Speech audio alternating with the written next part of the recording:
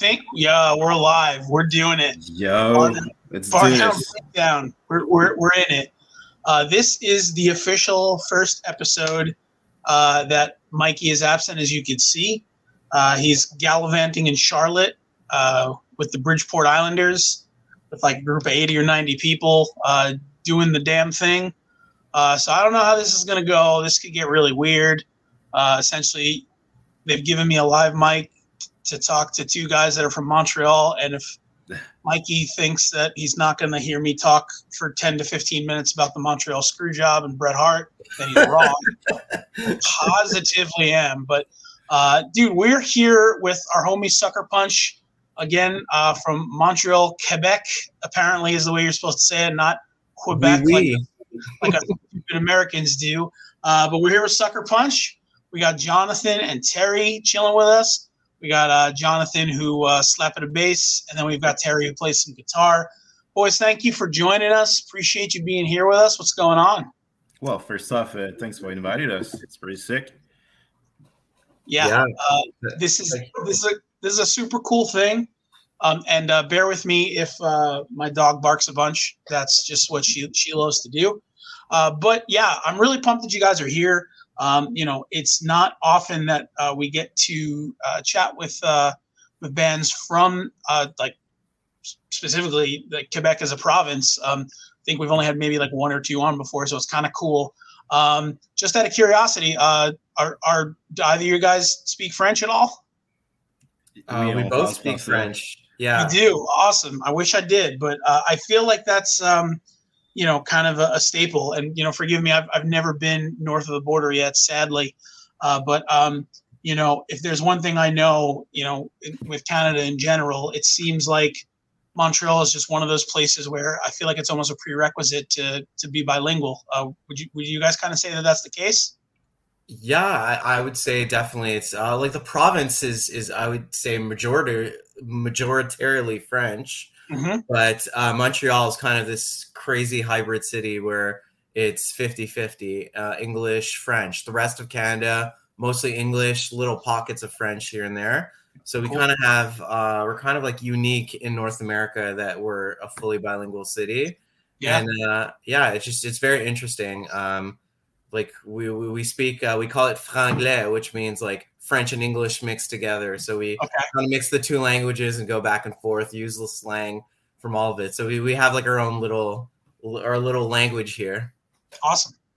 That's super cool. I think like I said, it is probably one of the as far as like North America is concerned, the US and Canada, it's very, very unique. I think that's really, really cool.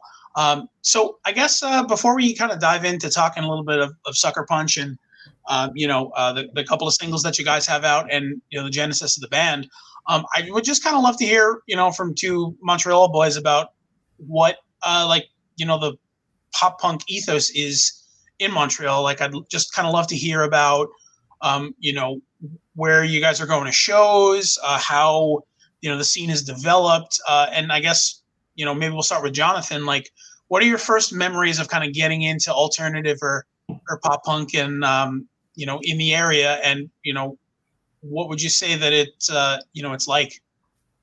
Well, there's a place called Les Faufounes Électriques down Montreal on St. Catherine. It's a big, it's an old school bar that used to have a lot of pop punk, hardcore, punk rock bands that plays not necessarily local, but mostly kind of I would say semi-ish big bands that used to play there. It's really known for like big bands playing their first concert in the city there. Like Nirvana played there. Yeah, true. Wow. Before they blew up. So I used to go there when I turned 18. Legal age to drink here is 18 to go to bars. So started to go there maybe almost once a week. So that's my first memory. Watching pop punk bands going live was very, very fun. That's awesome. Now, what as far as tours are concerned, I know you kind of are part of that East Coast loop, or at least you can be. I know it's a lot easier when we talk to a bunch of Canadian bands. I know it's a lot easier to travel into Canada from the U.S. than the opposite direction. We've got our buddies in this great band called the Crease Rule, who are from Ontario, who are actually joining a bunch of bands en route down to this festival that we're doing called the Bar Down Breakfest. They just kind of gave us the lay of the land on all of the nonsense it took for them to get their visas, and we had to write up contracts and all this stuff. And it was just like a crazy headache. And, it kind of makes me feel bad for bands that especially are kind of just starting out or, don't really have the money to apply for visas, and they just, can't get into the States. And that's kind of a bummer. So, do you find that as far as, American tours are concerned, do you find that a lot of them stop in Montreal or for the most part, or some of them kind of skip in those areas just for the fact of not being able to route it appropriately or having issues getting there? I think Montreal used to be like a hotbed. We used to have Warped Tour up until maybe 2 years before they stopped it. They just took the Montreal date away. Oh, wow. And I don't know, from there, it's been a bit tougher to get, we get skipped over quite a bit. So, as Montrealers who are obviously big music fans, it's either you drive down to New York to go check out the show, or, often it'll be in Toronto. Toronto's a pretty big city and gets most of the tours. But like in the last couple of months, there's been quite a few cool shows in Montreal. Like Kenny Hoopla just came. Nice. There's gonna be Stand Atlantic that's coming soon. Our girl Avril just came to Montreal. Sweet. Hopefully, with this like new punk and stuff, it's going to hit Montreal as hard as it's hitting you guys in the States, and we're going to start getting some of those dope concerts. Because in the 2010s to 2020 era of pop punk, that's a great era of pop punk, but less popular, less mainstream. We were getting a bit less of the concerts, and we had to make road trips. I mean, road trips are fun, but it's cool to go home and sleep in your bed also after the show. Oh, for sure. And that's another tough thing. And I mean, it's a small microcosm, but I've been in Orlando, Florida. I grew up in New York, from Long Island, and that was never a problem because every tour that you'd ever want to see, even if they didn't come onto the island, they would be either in Brooklyn or Manhattan, but Florida is one of those funky things, right? Where a lot of tours, because the whole idea with Florida, unless you're doing geographically like the Florida Panhandle, you got to go south and then you got to come back north. Like you have no option. So Orlando being in Central Florida, there are a lot of tours that are gracious enough to come because Orlando is a big market, as is, Fort Lauderdale and Miami, which is even further south. But the troubling thing with that is, if you go, let's say, if you're routing a tour, let's say you're going north to south, right? It's much easier to say, okay, well, we're going to stop in Jacksonville and then we're going to go to, I don't know, Pensacola, and then you can just drive right into, Alabama and Louisiana from there. Whereas if you go to Orlando, you're going, 2 hours south, and then Miami is another 3.5. So it's almost like you got to build the time in to get in and get back out. So, geographically that's an issue, but I think that the cool thing about Montreal is, it's from what I understand, it's an old city, right? And there's so much history there, and I feel like it's just such a cool place for bands to go if they haven't had the opportunity, just because there's so much going on there. And then of course, you've got, the Habs that are, essentially like a Canadian, yeah, exactly. They're like a Canadian, like institution, So I mean, like, it's like if you go there, and even if you're not a hockey fan, if you gracious enough to somehow get tickets to get into the Bell Center, it is, right? Yeah. Which from what I've heard is like, apparently it's like getting tickets or getting season tickets is like the equivalent of like being a Dallas Cowboy fan, in American football in the NFL and trying to get season tickets. It's almost impossible. I heard it's grandfathered down, right? That's kind of, there's a waiting list. There's a waiting list, and you have to pay to be on the waiting list. Oh, that's insane. So you're paying $200 a year to wait and get nothing in return. Except for this year, people were almost giving their tickets to. I believe that. Yeah, this year is a good year to move up in the waiting list. Yeah, but that's something that I think a lot of NHL teams go through, is the whole idea of the fickle fan base. But I mean, I feel like when you look at the Canadiens and you look at the Leafs and teams like that again have essentially their original six, and I mean the Canadiens, I mean far beyond that, were around in the tens or whenever before the NHL actually existed. There are probably generations of people who have been Habs fans and Leafs fans, and it's a lot different than kind of what's going on with some of these newer teams. And far be it from me to jump on Preds fans or Knights fans or anything like that, because those cities are raucous when it comes to having hockey, which is a great thing. But I mean, just like I said, the institutionalized feeling of hockey up there, it's just so much different. So I guess if you could just share a little bit about that too, just because we're on the topic.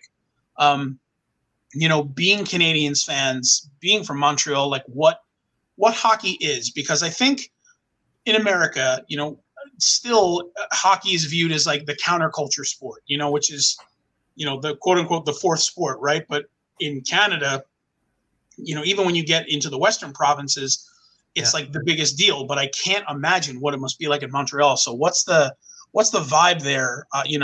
Of course, knowing that I think you guys had the Expos up until, late 90s, early 2000s. But I mean, geez, the Habs got to be the premier thing there, right? The Habs are a legit religion in Montreal.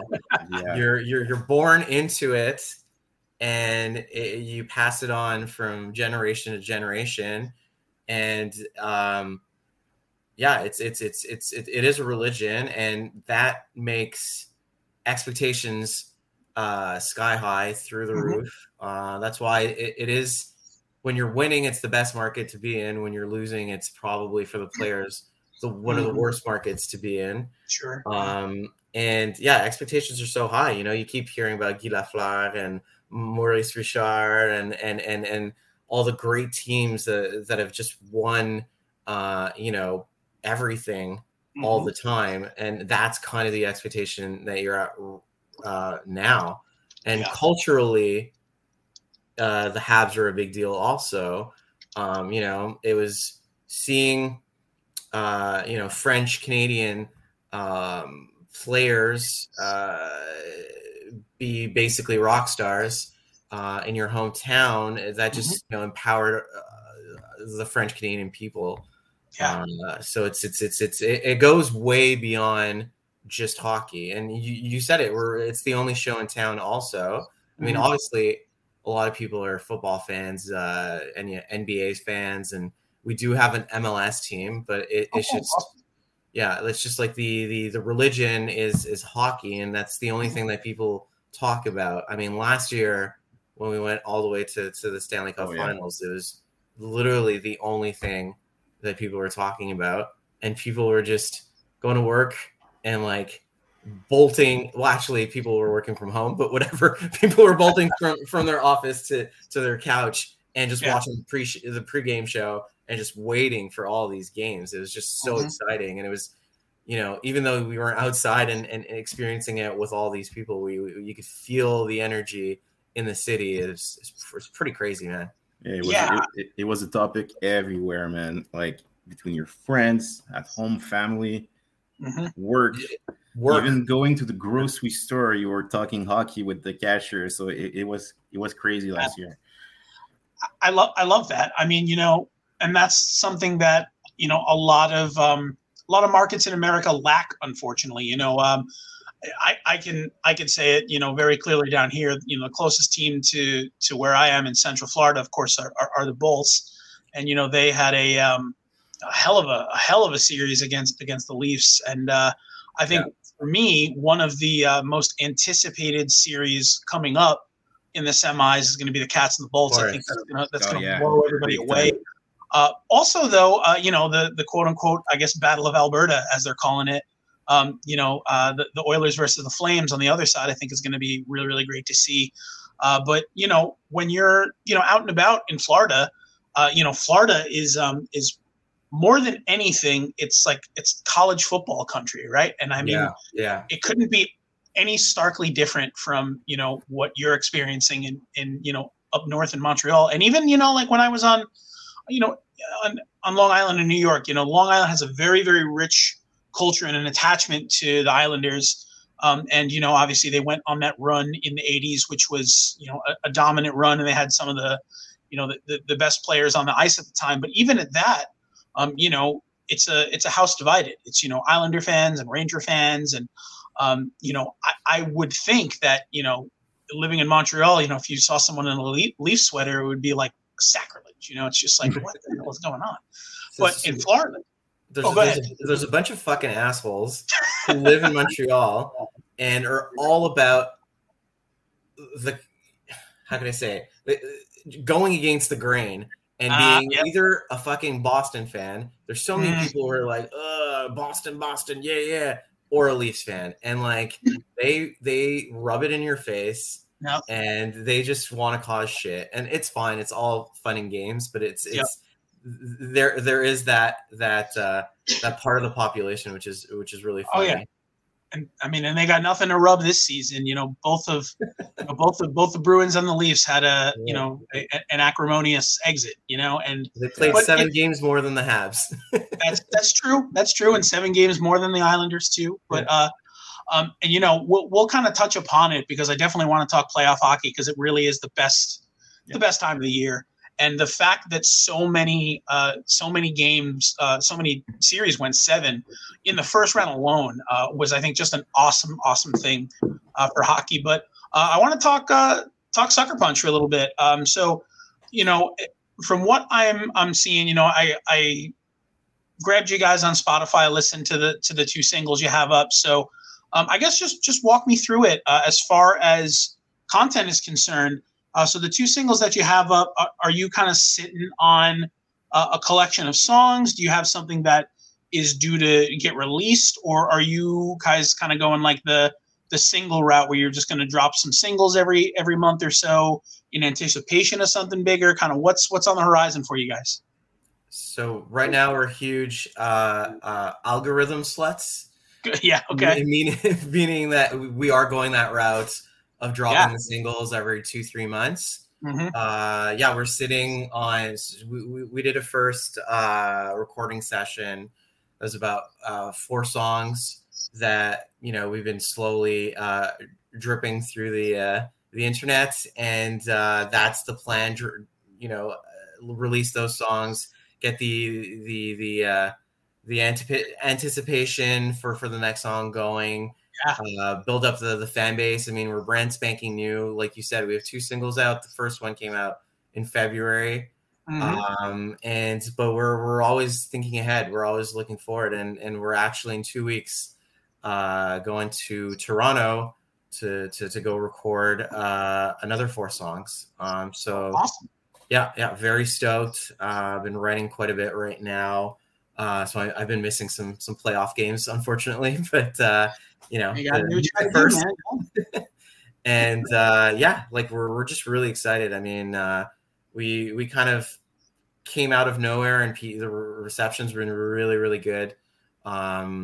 Everybody seems to be really enjoying the songs and really spinning them like crazy. Like we just look at at the number of playlists that we're on, aka how many people are adding our songs to the playlist by artists, and it's literally insane. I don't understand what's happening, but I was just gonna say, you guys, I saw that you guys got added to a couple of playlists. I saw that like you were on one that I think had been curated by you guys, but I saw that you were on a bunch of like the kind of up and coming pop punk playlists, which I think is such an enormous thing these days. So I mean, my age shows whenever I talk about this kind of stuff because I'm in my mid 30s, and back in the day, the thing that really caught people's attention is if you made it onto a comp, right? So you would I don't know, like the Warped Tour comp, like just to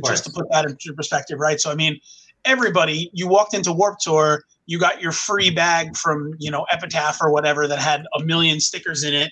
I remember still having like a Turbo Negro sticker and a, you know, the Hot Water Music sticker that like nobody knew what it was. It was just the flame and the water and the, you know, and it's just like, oh, this shit is so cool.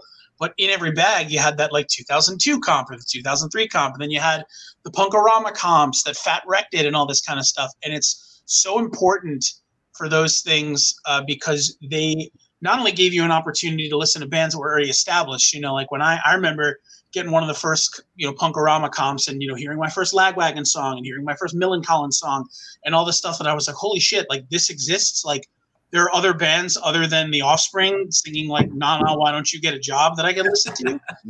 Which I thought was like the dopest thing. But here we are, like, you know, 20 years later, and the same thing is happening, but with these curated playlists. And the whole idea is like, you know, a playlist, you know, a pop punk playlist might throw one of the new State Champ songs on from their new record, right? But you put out a song and all of a sudden, here's your track. And right below it is a State Champ song that has like 5 million plays. Yeah. And it's just like now all of a sudden someone will put on that State Champ song to listen to it. And, you know, they'll zone out, love that State Champ song. And all of a sudden your song comes on next. And a minute in, they're like, shit, what is this? And then they check it out and they're like, oh, damn. What is this, Sucker Punch? This is dope. And then they're on your Spotify. Then they're checking you out. It's such an important thing. And that's kind of what comps were to me. It was like you'd put it in your CD player. You know, you go to like track 4 because you knew that was the one where No Cigar was. And then track 5 was this band Oscar. Never heard of Oscar. Awesome. Next one, Pulley. Who the fuck is Pulley? Awesome. You know, so like you get like this whole idea of just having built-in opportunities to hear music you don't. So being on playlists is such a huge thing. So kudos to you guys for getting on there, because that is the new wave of making it. Because bands nowadays, you know, the ideology for record labels to get you signed isn't as much like, well, how many records can they sell? You know, how many tours can they jump on? It's how many streams can they get? What's their presence on social media? How many clicks are they getting? And it's just a different business model. But the best thing about it is if you're creative, you can make all that happen yourself. And you don't have to struggle like bands did 20 years ago, when if you had like a dog shit recording with tinny snare drums and like barely any bass and treble, and, you know, you'd be like, here you go, record label. And they're like, yeah, you know, come see us when you've done, you know, 2 full USs and we'll talk. But now, if you got a great sounding product and enough people are liking you on Instagram, TikTok, and all this stuff, all of a sudden a label sees dollar signs in you because you are producing what you need to do. So it seems like it's kind of on the horizon for you guys, as you can kind of take a look. I mean, you guys are getting more monthly listeners and more plays by the day.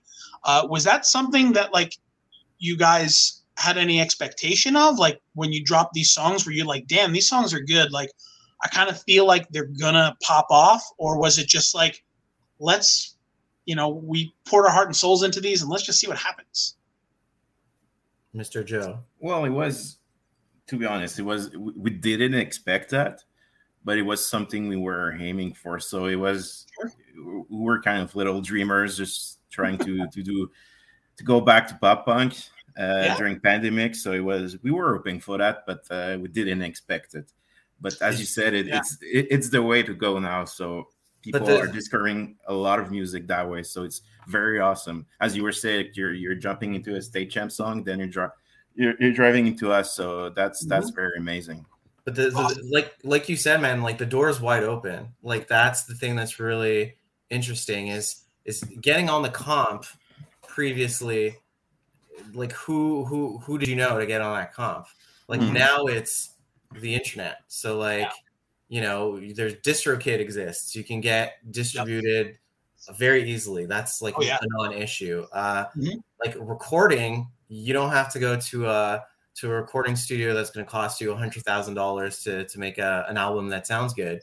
People have the technology like on their MacBook now. It's crazy, you know.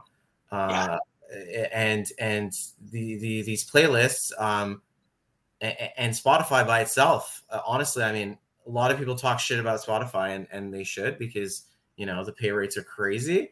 But some of the other stuff that they do is fucking nuts.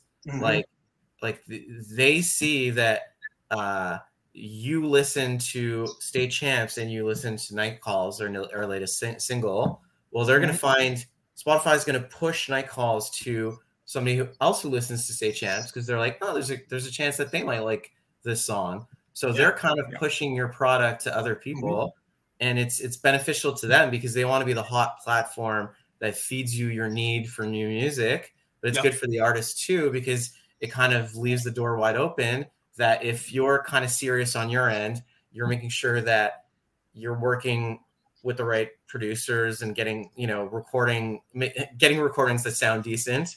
And you're working with the right graphic artists and getting artwork that looks decent, that in the end, there will be ears for you if you put in the work. So that's really encouraging, because I mean, we're not,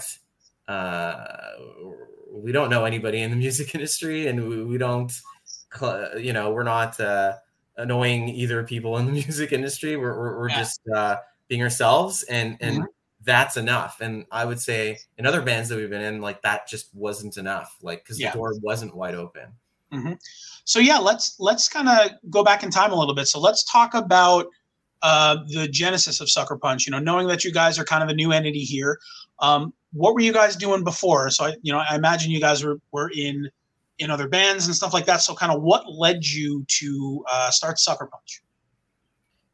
I would say very funnily, MGK. Okay. Yeah, so True. MGK dropped his first pop punk song in 2020, which was Bloody Valentine. Bloody Valentine. So while we were in lockdown, and Joe and I sent it to each other, and we're like, look at this fucking guy putting 3 power chords together and making the simplest song that I feel I could have possibly written a version of. And people are fucking paying attention. I'm like, I think something's happening. Like, people are tired of only electronic music. The guitar is going to be cool again. Like, we've played in pop punk's band before, and we kind of veered a bit from that. Like, Joe, you played in a cover band for a few years. Yeah. I played in a fucking pop country band for a couple of years, as like a gun for hire. Okay. And man, we heard that fucking MGK track, and we're like, this is simple and catchy, and it's more reminiscent of that like Blink-182 vibes, and like that's kind of like what Joe and I were doing in our previous bands that kind of had like a corny connotation to it for a long time, because people were into the Story So Fars of the world and the Basements of the world, and like the bands that are great, are amazing, and have brought so much to the scene, but have a bit more of that like a bit more of a sad sound, and that sad boy pop punk. Let's of course, the way and we were just more party guys, like party pop punk guys, and we saw that there was an opening for that, and it not only did it open in the mainstream with all the Travis Barker core stuff, but like I feel a lot of the bands in the scene themselves, like the new State Champs record is straight up party pop punk. The new Stand Atlantic record is straight up party pop punk. Even Simple Plan, who veered in like pop rock territory for a really long time, we're like, we're making a new album, we're gonna make it fucking pop punk. So I think we just kind of saw the wave coming, and we also lived life and saw how bands who are maybe a bit more corporate and less like trying to fit in a scene were operating, and we kind of nitpicked a bit of that kind of stuff, and like started incorporating the business element into being in a band that maybe we didn't see that much. And it's kind of crazy how much in 2022 doing marketing and posting on social media and finding the right artwork and just trying to catch people's attention is not all about the music. So it's being in a band's like a business, and and obviously it's about the music first, and it's about the art and about like the message and whatever. But like that's something that we just never did in our old bands, that we put a bit more effort into it, and it's just like paying dividends tenfold. It's nuts. Yeah, I really couldn't agree with you more. I think that music is essentially artistry first, but in order to make sure that your art is displayed appropriately, is broadcast appropriately, gets to as many ears as possible, is to have a good business acumen. You just have to. Yeah.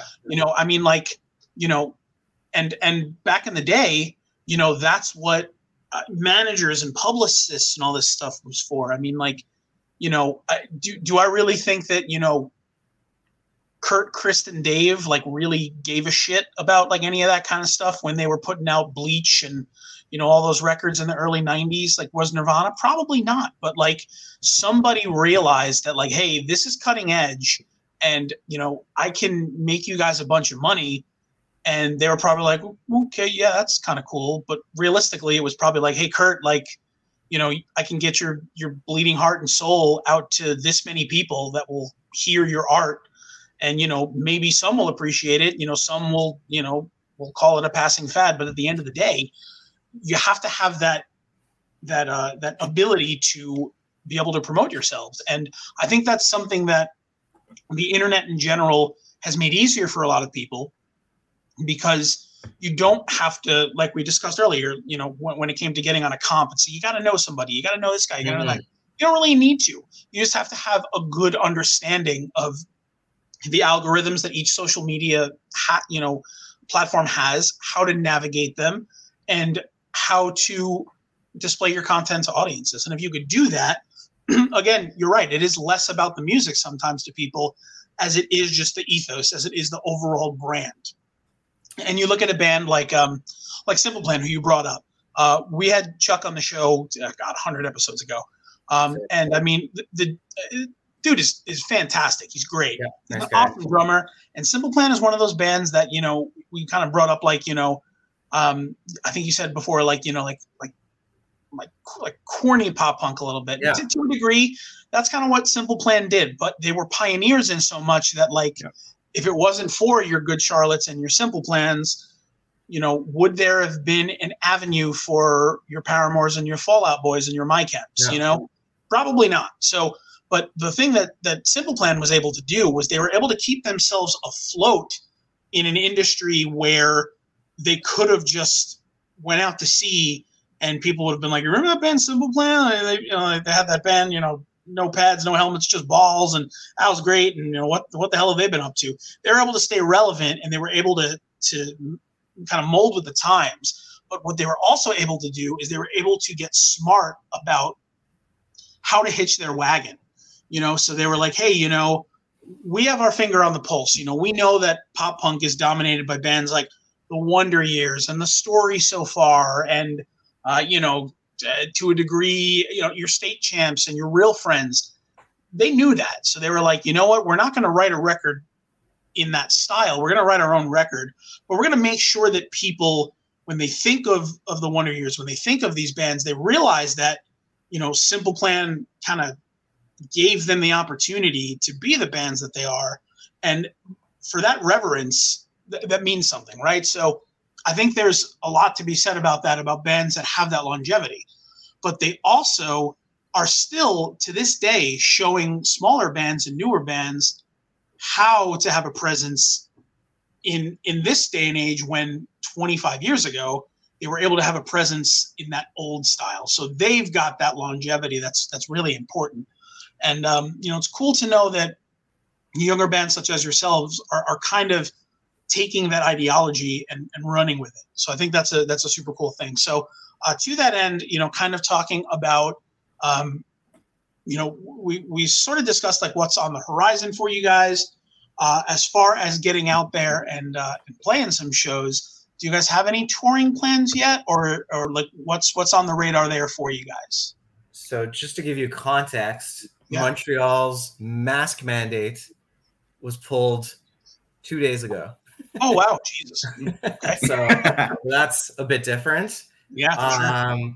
Yeah, I mean, like we're lining up our first show in July. So it's not announced yet, so we'll keep that to ourselves for now in case those plans change. But right now, really the focus is those recordings, and I think from there, the shows will come. I mean, obviously, we're discussing here and there like little runs in Ontario, like that's. In Canada, like that's the fucking hotbed of pop punk. You know, Seaway, like Pacific. Yep. I'm sure I'm missing Bearings. We Were Sharks. Yep. We were Sharks. Oh yeah. Yeah, fucking sick band. So many good bands and so many good producers. I don't know how many people are, you know, music nerds like us, but like when we started looking at this new at this band, and we're like, okay, we got to work with good producers. Like that's how you get the good sound and you move forward in the industry. We just looked 6 hours away in Toronto, and we saw that some powerhouses were making crazy records down there. You know, our first, well, I'm not going to call it an EP because we're dropping in singles, but like our first 4 tracks were mixed by Sam Guyana, who's fucking sick. He worked and produced like the Between You and Me, the latest Between You and Me record. That's just like, you know, Silverstein also. They just released. He just did. Yeah, they just released the new Silverstein. Like massive, amazing, like great rock records coming from right there. And then our next 4 tracks we're gonna do with Anton DeLost, who, speaking of Stagechamps, which we have like a million times, like he just mixed the entire Stagechamps record. He co-wrote some of the tracks and did some additional production on that. So it's like having somebody who's working on like literally one of our favorite bands and one of our influences, you know, available to us so closely is just crazy. So like Ontario is definitely where we need to hit up, and then the States are obviously in the cards. But then like that's a whole, like you said, logistical nightmare. Oh, and, yeah. You know, small like a anecdote on that. It's not my band, but it's a band that of some of my friends. They wanted to play. They got booked for the fest in Gainesville. Sure, of course. And they didn't go through the whole paperwork shit. So they drove down very innocently and very cutely. And just said, we're going to go play a show. We're making $0. Like, thank you, America. And they're like, get the fuck out of our country. And they were all put on like no fly it's insane restrictions. It's crazy. And literally they got booked on Fest the subsequent year because they didn't make it to the first year. And they had to do this like cockamamie thing where like each one of the 2 of them went by plane, 2 of them went by train, 2 other ones went by like car, but were driven by an American citizen to make sure that like they didn't get flat. It was nuts. And like they were lent gear and in the States by like the bands that they knew they were already there. It was it's fucked up, man. It is. It's, like, you know, other people lose money in your country, probably. Oh yeah. Like, and you're pretty much harassing me. Like, what's the story? Yeah, it's a big time bummer. It really is, because you know, at the end of the day, it's just like, why make it so difficult for, you know, like young kids or young adults to just like have an experience? It's like, you know, for some reason, America and the policies that are here, they just think that like everybody is trying to come in and like suck the teat of like American, you know, incredible, you know, breast milk nonsense. It's just like, bro, this is so stupid. It's so stupid because like realistically, you know, our country, for what it's worth, you know, being in America, I mean, it's just like there are things about it that are just completely ass backwards. And one of those things is just, you know, the issue of visas and labor and all of this stuff about thinking that, people are trying to come into the country to evade taxes or whatever. It's just like, they should make it easier. Just be like, oh, you're in a band? Cool. This is the paperwork you got to fill out. It doesn't have to be so much money. You don't have to get flagged by border patrols and shit. It's just, it's wild. It's crazy. Like, honestly, Canada ain't that bad. Like, yeah, right. I mean, like, Jesus. It's really not that bad. It's just, we're not fleeing Canada to go live the American dream. Like, we're doing okay here. It's crazy, man. And it's a bummer, but when that time comes for you guys, I wish you all the best, and I hope that you don't have any issues getting over here. Real quick, just take a small break, and then we'll kind of jump into a little bit more talk about Sucker Punch and of course talk a little bit of hockey. But just want to mention our sponsor, DraftKings, who have been working with us for quite some time, and of course they are in full swing, giving you great opportunities with DraftKings Sportsbook in pursuit of the Stanley Cup. So they're an official sports betting partner of the NHL, and they've got this great offer for the most exciting playoffs in sports. So new customers can bet just $5 on any team and get $100 in free bets to win. No matter what, win or lose, you can't beat that. So if you're looking to turn a small bet into a big payday, you can do so with same-game parlays, which is totally awesome. You can create your own parlay, combining multiple bets on a bunch of different things. How many goals will be scored? How many shots are taken? How many saves? A bunch of different things. It really, really is cool. You get an even bigger payout. And of course, DraftKings is safe, secure, and reliable, which they always are. So you can deposit and withdraw that cash whenever you want. So there are no minimums. Totally awesome. So as always, want you to download the DraftKings Sportsbook app now. Use promo code THPN. That's for the Hockey Podcast Network. You get $5 on any NHL team to win. You get $100 in free bets no matter what. So again, that's code THPN at DraftKings Sportsbook, and they're an official sports betting partner of the NHL. And again, bet $5 on any team. You think the Cats are gonna, pull it out of the Bolts series? Boom, go for it. Are the Avs gonna come out of the West? Boom, go for it. $5 is all you got to put down. Get $100 in free bets. So you can't beat that. Minimum age and eligibility restrictions apply. That's a tough word to say. You can see the show notes for details. As always, bet responsibly. And that, my friends, is DraftKings Sportsbook, which is cool. So I don't know. I am really super pumped for the playoffs and the semifinal matchups that are coming up. So let's just kind of dive right into that. Talk a little bit about that. So we have just a ton of really, really cool things coming out of the playoffs right now. Lots of game sevens, really close, really tight knit, really physical series. And what we've got left in the East is, we've got the Rangers taking on the Canes, and you got the Cats taking on the Bolts, and on the other side, you've got the Avs, and they're taking on St. Louis. Yeah, the St. Louis Blues. Yeah, I forgot who came out of that series. Then you got the Oilers and the Flames. Like I was saying earlier in the episode, that Oilers Flames series, I'm really looking forward to, as I'm looking forward to the Caps Bolts series. But I personally, I didn't think some of these series were going to go as deep as they did.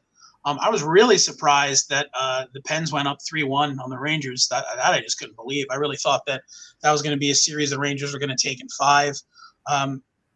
So I guess let's talk a little bit about that, because the Penguins are notoriously the darlings of the NHL. I think anyone who's not a Penguins fan could probably agree with that.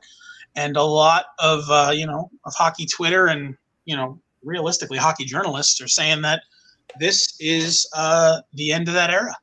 Yeah, you're talking about guys like Malkin and Gensel and Sid, and all these guys are kind of have their contracts coming up and all this kind of stuff. And I had read something somewhere. I don't know how realistic it is, but I had read something that the Pens were going to offer Malkin 3 years at $5 million a year. Oh, wow. Something like that. Now, I don't know if that's true. That could just be, hockey Twitter going crazy. But, I mean, let's talk kind of fantasy here. So, let's just say the Pens lowball Malkin. And he's like, you know what? Thanks for the years. Let me see where I could go. Realistically, where does he land? Who's got the cap space? That's the problem, man. This flat cap is crazy. Like, is Malkin gonna go and make his $10 million a year and play in Arizona in front of 5,000 people? Yeah, exactly. Right. I don't think so. Yeah. Oh, So then, sure. What team? I'm trying to think what team has even the cap. I mean, the Habs would have the cap. Probably the Knights will offer something. They don't have the cap. Oh my god. No, I was just kidding about the. They're gonna find a way. They're gonna. That's a Knights move for sure. Yeah. I mean, like that would be something else, though. I mean, if he landed on the Habs, I mean, for the Habs, I mean, it's kind of I guess when you look at it, I mean, you guys do have a lot of younger talent, but I mean, on the older end of it, I mean, it's kind of a little lean. I mean, you've got Shea Weber, right? Who's 35, 36 at this point. Yeah. And but as far as what you guys have going on in terms of some of the guys that have really been kind of pulling their weight. You've got a guy like Nick Suzuki. You've got obviously Cole Caulfield, who's everyone's been talking about. Yeah, there it is, my friend. Yeah, so I could see them, the Habs making a splash. I mean, it's a tough go, man. They they get to the Cup Finals. This year they really unfortunately don't show up to play. A rebound season is something that I think they could be looking at, and maybe it's something that they could they could build upon. But I mean, to get a guy like Malkin, I mean, that means you've got to give him at least, even if maybe he can't get 10, he's got to get at least 9. And I mean, even if he's 33 or 34 or something like that, he's gonna want probably 4 or 5 years. And I mean, do you really want to give a 39-year-old that much money to play hockey? I mean, like, unless you have, the only person I'd probably give that much money to play hockey to be that old would probably be like Jaromir Jagr, who, like, if he decided to come back to the NHL and was like, I'll play for the Islanders for 4 years for $8 million, I'd be like, give this man the money. He's a hockey robot. But like, other than that, you just want to see the Jagrs in your stadium. That's what you want. That's what I want, man. I mean, listen, the man's worn damn near every sweater except an Islander sweater, so that is something I would kill to see. I really would. But I think it's going to be interesting to see what happens with that Penguins team if they just decide to completely dismantle it and rebuild and build around some young talent. But it definitely is the end of an era, and they talked about it as the season was progressing. They were saying, hey, listen, the Pens are going to make a run. This is going to be the, potentially the last one that they do. But you've even got that going on with, with a team like the Caps too. They're aging. They're getting old. Again, Ovi is another hockey robot. I don't care what you say. That the man will probably play until he's 75 years old, and that's fine with me because he's fun to watch. But some of that team is they're getting up there in years. And guys like Backstrom and even TJ. I mean, like he's starting to climb up there. So I guess to talk a bit about the Habs, just to kind of understand your perspective on them and what you think they need to put together. During this offseason to be contenders, realistically, does a guy like Malkin fit? Or, who else is out there that you guys think could be those perennial players to get you back to the dance? I don't think getting back to the dance right now is for next year. I think you got to look at Connor Bedard. You got to look at whoever they're going to draft this year, whether it's Shane Wright or whatever. We do have a very big draft coming. Very big draft. So we do have a lot of picks. It could be defining the next decade for the Habs this draft and next draft also, depending where it goes. But flat cap. What happens with Carey Price right now? Is he on the cap? Is he LTIR? Who knows? Mm-hmm. I think the fan base is embracing the retool or the reset or whatever you want to call it and looking for it. What I could see us doing is getting some of that veteran presence. You talked about the Pens, Letang. Oh yeah.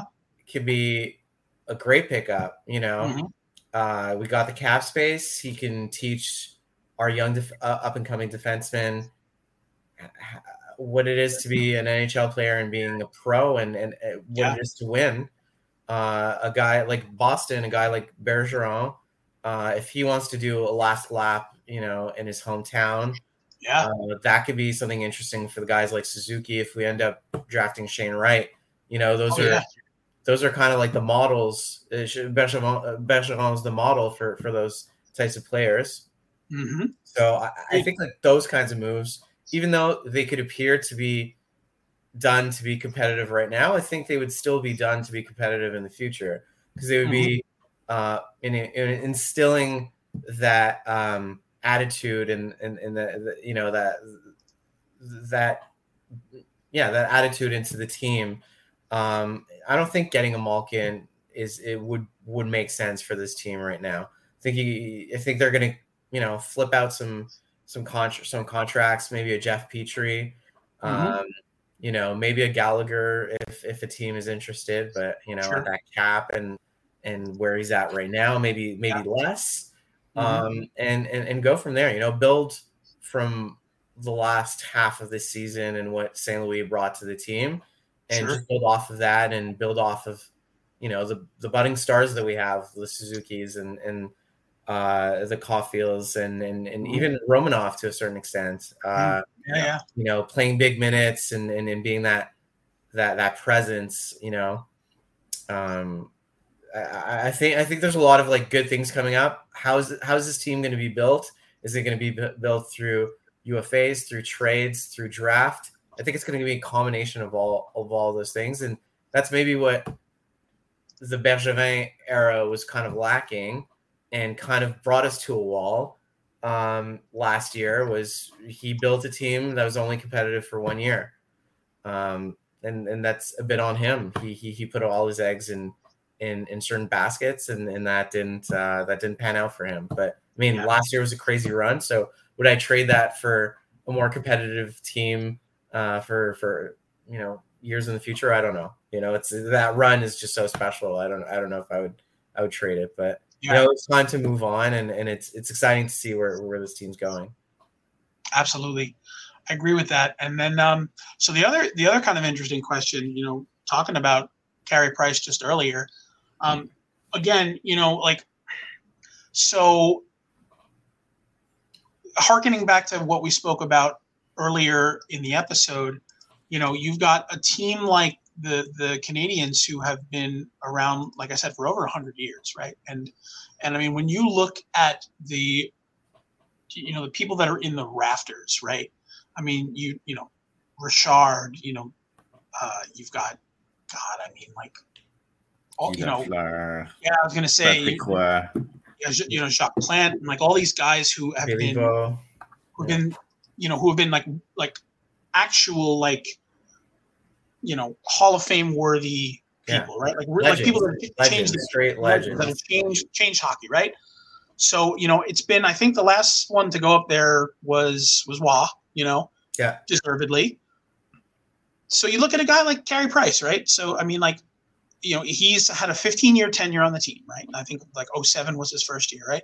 Now, granted, you know, championships and cups to raise, none, unfortunately. But, you know, that's kind of the way it goes sometimes. But, you know, as far as being someone who has been, you know, the kind of pillar, you know, to which the team is revolved around, just in terms of being a presence in the locker room, do you think a guy like him gets to share, you know, a banner with those guys, or you know, do you think he just goes down as you know, a tried and true Canadian? You know, does he get up there?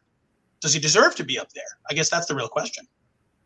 It's tough to say right now with his current situation. Yeah, his knee's pretty fucked up. So he came back at the end of the year, and you could see that he wasn't at his fully. Like, the thing is, Montreal is a fucking city where it's, you didn't bring the cup, get out of town.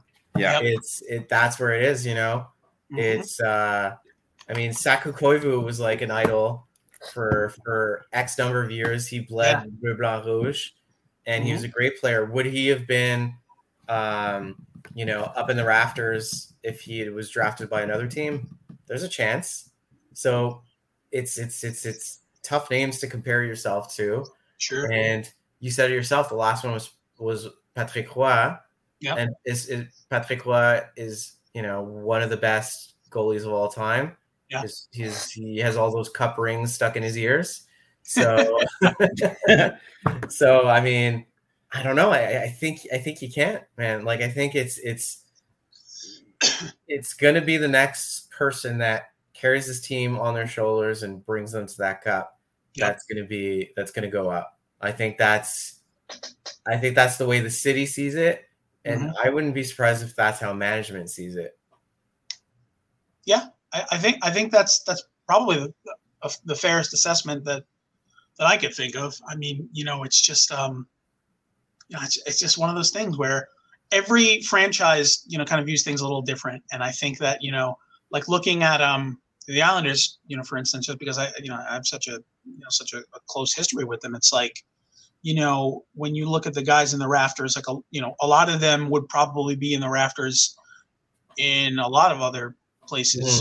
You got your guys like Bossy and Trottier and Nystrom and all those guys, but I mean, like you look at some other franchises and like the people who have gone up in the rafters, and it's like do they hold a candle to, like I said, the people that are up there at Bell Center, or the people that are up there in Toronto, or the the guys that are up there even in Chicago or Detroit? It's like it's such a dichotomy there because every franchise is different, and you kind of do feel bad for some of those like mid-market teams who like I don't know like who's up there for the Bolts, but I think it's probably LeCavalier and Saint probably Louis.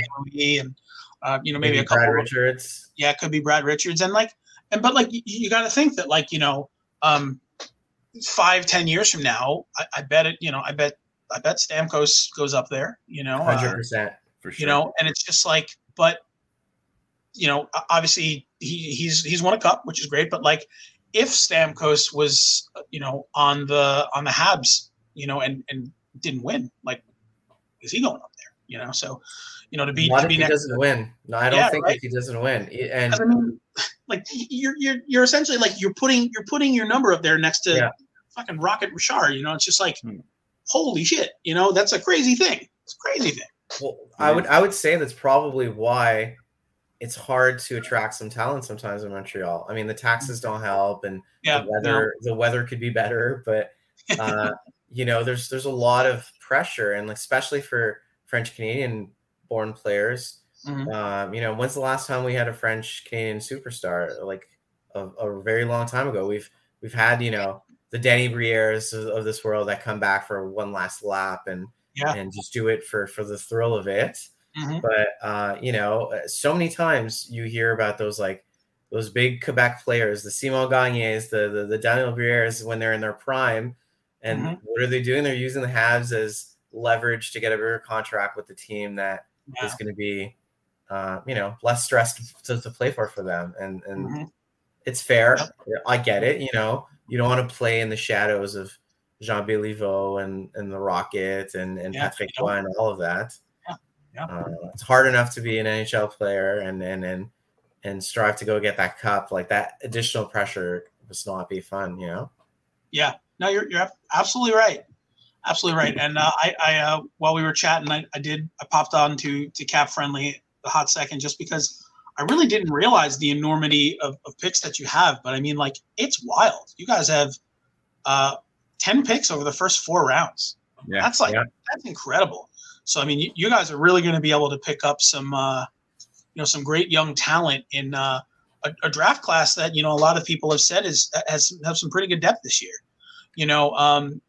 I feel like, and maybe it's just me not keeping a close eye on, the superstars in the draft class, but I mean, like, I feel like, maybe this year doesn't have your Johnny Hockey, like your Johnny Hockeys or your Lafrenières or like, all these guys, but like still there's some depth there. And with 10 picks over 4 rounds, not only do you guys have the opportunity to grab some depth, you also have the opportunity to kind of mess around with those picks and see what you could do on draft day to potentially trade up, to potentially make some deals, to even shed some dead weight in a pick or two, to get some real talent on the roster. So I think that's a great thing.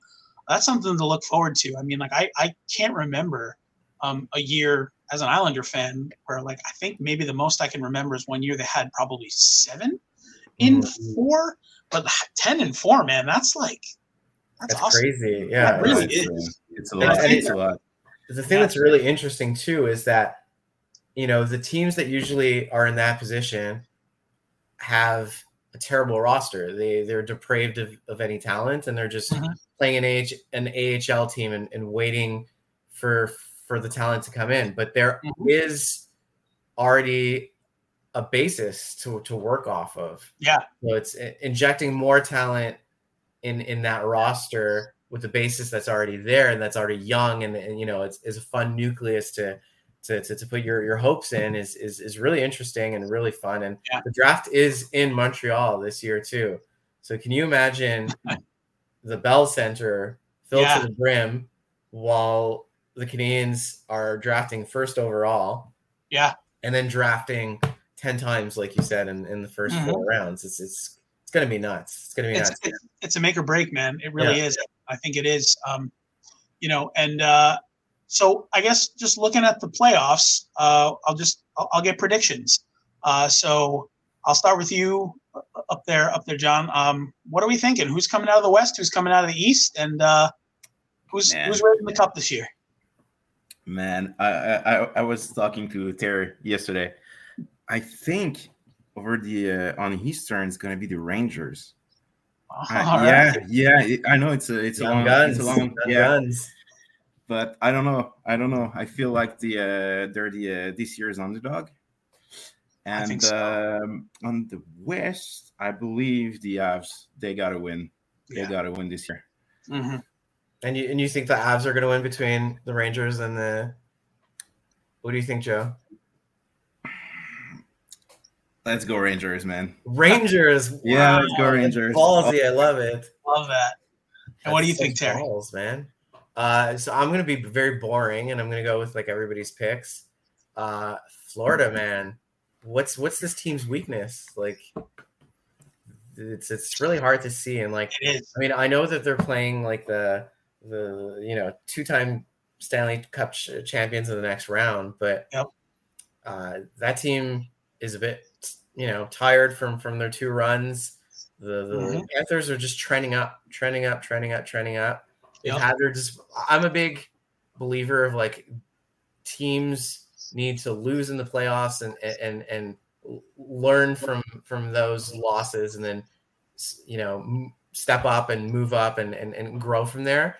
And I just see the Avs and the Panthers being 2 teams that have been competitive for a few years now, have been building their core, have been like shaping their roster, and just being ready to take that next step. And so those out of the West, I'm taking the Avs, and I'm taking the Panthers out of the East, and I have to go with the Avs, man. Like, it's this year has been very offensive, which is kind of strange. Usually defense wins championships, but I think this year offense is going to win championships. So even if like their goalies maybe not like their strongest asset, like having a guy like Makar and just having the insane firepower that they have in front, I think they're going to put it together. And like, I remember last year watching the interview with McKinnon on how it was unacceptable to lose.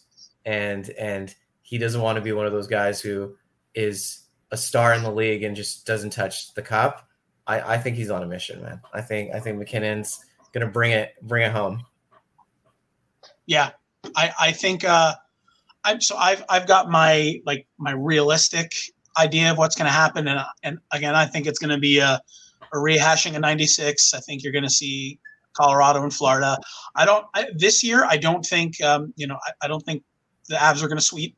I think it's going to be a very competitive series, but I do think the Avs just really have that firepower, led by, a guy like McKinnon, who's just a a bona fide superstar. And that's not to say anything against a guy like Huberdeau, who, I mean, like 95 or something assists. I mean, like insane, unbelievable. Insane. You haven't seen that kind of production since like, you know, those 90s years where, you know, guys were racking up 200 points. I mean, it's just, it blows my mind. But that's realistically what I think you're going to see. And I think maybe the Avs will take it 6. But what I would love to see personally is I would love to see the Oilers play the Rangers. Oh, wow. I think that would be just a wild series, you know, watching a guy like, and I mean, like for me personally, unless it's the Islanders, right? Because I'm such an Islander fan, I always look at hockey in like so when we look at the Stanley Cup Finals, you know, what two teams are really going to sell tickets? Like who's going to put butts in seats? Like that's like the pro wrestling mentality in my head. Like how to put butts in seats, right? So I mean, you put, you know, a scrappy team like the Rangers with Panarin and, you know, Lafreniere, Capo and like all these guys against McDavid and Draisaitl and Nugent Hopkins, and I mean, like, holy crap! Like that alone could, like, you know, could pull people from whatever the hell they're doing and actually make them watch hockey. And that's not to say that Colorado and Florida couldn't do that, because they have enough star power themselves. But I mean, like, looking at, you know, all of the times, and, you know, I hate to say it because it's a homer thing to say, but when you look at the Stanley Cup Finals where Sid was a part of it, or Patrick Kane was a part of it, or Ovi was a part of it, it just, like, the light shone brighter. And that's what I want for hockey, at least in America, is I want the lights to shine bright on it. That makes a lot of sense. Just the more people that watch it, just the more opportunities it's going to get. And, like, the fact that ESPN and TNT and TBS, you know, at least in the States, signed on to get hockey onto networks better than, you know, fucking the MSG Plus and, like, you know, NESN and, like, all this stuff where it's just, like, barely in market, I think is a fantastic thing. And the fact that, you know, ESPN shelled out money to get a guy like Gretzky, you know, to be a part of their team, you know, it shows that they mean a little bit of business and they're ready to bring hockey back. Because I remember, you know, what was I, 17 or 18 years old when the lockout happened. And I remember the NHL was just like, never again, like never again. Like I will literally show like jet skiing swirls before we show 30 seconds of hockey.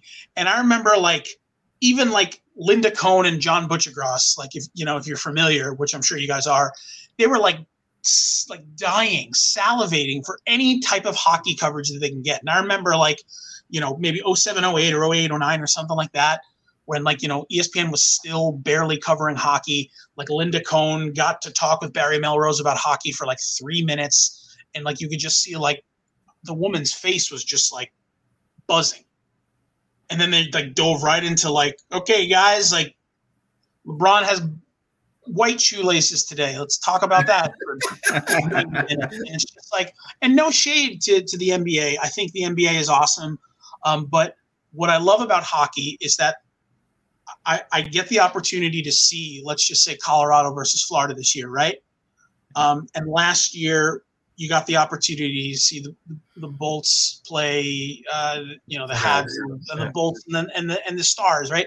So you get to see all these different teams. But the NBA, the NFL, they just have these, like, perennial powerhouse teams. And to me, that's not, like, what I watch sports for. I watch it for the intrigue, and I watch it for the fact that an underdog team like the Rangers could just, like, smoke everybody. And granted, as an Islander fan, like, will I hear it for the rest of my goddamn life? Of course I will.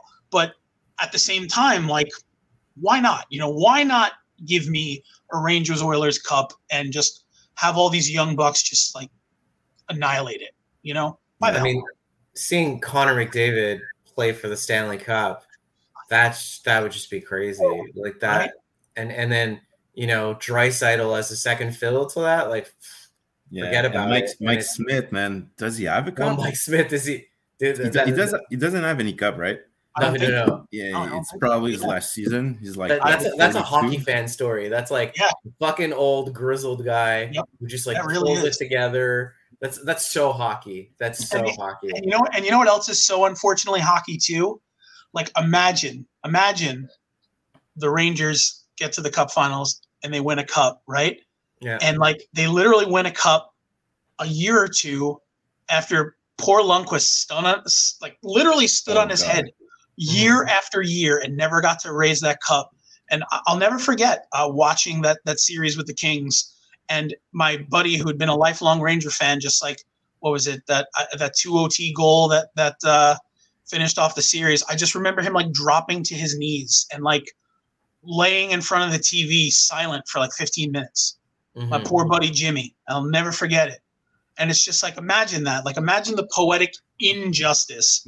And again, let me not take anything away from Shesterkin. The man is crazy. Probably going to be on the level, if not eclipsing a guy like Lundqvist as he goes through his career. But it's just like, imagine that. Like, imagine the story that is, that, you know, poor Lundqvist couldn't get his cup, but, you know, here we have, you know, Shesterkin, but, you know, potentially getting a cup. It's just, there's so much intrigue that's involved in it, and that's why I love hockey. So I think that's as great of a moment as any to ask you guys one final question, and then we'll close it for the night. And I want to jump back into a quick music question. So, you know, Sucker Punch is, you know, the wheels are turning. You guys are going to go and record some new stuff. You've got, you know, a comeback show, hopefully some things, you know, going on in the future. But, you know, obviously Sucker Punch wouldn't exist if it wasn't for, you know, certain bands that put you in the mindset to realize like, hey, this is something that I could do for the rest of my life. Right. So I'll ask you to put you on the spot, one band each, if you can, the most influential alternative band that made you decide that this is what you want to do. And whoever wants to do it first, oh my God, lay it on me. I know it's a tough one, but gotta put people on the spot. That's what this podcast is all about. Do you want to go first, Joe? Yeah, I'll go with we spoke about it earlier. The pop punk MGK album, Tickets to My Downfall. That was my That's your number one? I don't like that. Well, I mean, the question was what kind of make me want to do this again. I wouldn't say it's your number one influence, right? Oh, so you know what? You're right, though. You answered the question the way that I posed it, and I probably should have posed it the way you're saying, which is you know, as far as you being a musician in general. Yeah. What is the most influential band that like made you decide that music was the thing for you? Oh man, probably Blink. Yep. Yeah. Hell yeah. I knew you were going to say Blink, so then I had to think of a second one. Blink is just so good because it's like Blink showed up in our lives when we were like, what's cool? Like, what do I want to be? And then you see these fucking three assholes making jokes on stage, singing about butts and just being ridiculous guys and making great music, great catchy music, and going with it. And as an older person, seeing how that kind of stood the test of time, and that's always a little facet of my personality. Yeah, I think that still plays. And like, you know, regardless of the deemed quality of their new stuff, regardless of what they drop, I'm going to check it out and see what it's like, and root for it to be amazing and want to do it. And like, even in all the modern stuff, like having that Travis Barker influence in it does play a role in my intrigue and wanting to see what the fuss is all about and checking it out. So I think Blink has to be it. Yeah. Like if you're in our age range, it's Blink Absolutely. All the way, man. And I think that's a perfectly reasonable response for you both to have. You know, you definitely don't have to try to find somebody else. I guess I just got to ask Joe, do you remember how old you were when you first tried to play the bass line to Carousel? Because I know you tried, and I know today you could probably do it without problem, but I know you were probably a youngin' at some point. You were like, I could play this, and you were probably like, fuck, I can't. Funny story though. I grew up being a drummer. Oh shit! Okay. So I was all about being Trying Travis to Barker. be Travis Barker. See, everybody hates it when I say it, and I'm just gonna say it. And nothing against Travis. I love Travis. I think that the spin that maybe not Enema for me personally, but I think Travis really showed that he belonged in Blink-182 with the self-titled record. I think that was his magnum opus, whereas I think Enema was just, I think it was just like a little overplayed. Mm-hmm. And that's something I've always thought about Travis, and personally, but maybe it is like the roots of the kind of punk rock that I like. I was a ska guy. I was always a ska guy, man. I thought Dude Ranch was tight and tasteful, and don't get me wrong. Did I literally? I mean, I've been a drummer since I'm 7. Have I, tried to perfect playing Adam's song in every single way possible? Of course. Is playing "Don't Leave Me" and "Dump Weed" as fast as they played it on Mark, Tom, and Travis show probably one of the most fun things to do? Yeah. Absolutely. I can't tell you how many times I just literally sat there with my bass drum foot just being like, "Don't leave me all alone. How the fuck is he doing this?" And it's just and there's just such beauty to it. But something about Josie and A New Hope and Emo and those songs on Dude Ranch, man, just I can't get over them. And again, Travis is fantastic. All of the spin that he's put on all of the great records he's played on, between Blink, Boxcar Racer, and the band he was in with the dudes from Rancid that I can't think of the name of. Fucking Transplants. That's the one. Yep. And then, even the work he did with, MGK and all this kind of stuff. And, God bless him, man. But as far as musicianship is concerned, they led the way. They really did. And, say what you want about Tom, Tom DeLonge, as he got a little bit older and weirder, he just got weird. But I also enjoyed, Skiba Blink, and I still do. I think California is a dope record. Never got into 9, but California was a dope record. And I mean, I've been a Trio fan as long as I can remember. So getting to hear Matt sing harmonies with Mark, that's just the coolest thing to me. That's the coolest thing. So Blink being the band that you guys have hung your hat on, hell yeah. I think that's perfect. Why not? Favorite Blink song of all time? Tricky question. That's such a tricky. I'm gonna say First Date. Love it. Great. So I spin our local emo night, and that's just the fucking jam, man. That's it's the perfect jam. It's not the song you expect to be the song that you're gonna hear, but it's the song that everybody still fucking knows. So it's it's kind of it's not the A track, it's not the rock show, it's not What's My Age Again, it's not All the Small Things. It's just under that drum fill at the beginning, that bridge with the fucking drum hi-hat, the chorus, that silly fucking 70s video. Oh, so good. So good. There's nothing I don't like about that song, and all the memories associated to that song. It's to me, it's the perfect Blink song. Hell yeah. What about you, Joe? To me, it's probably Josie.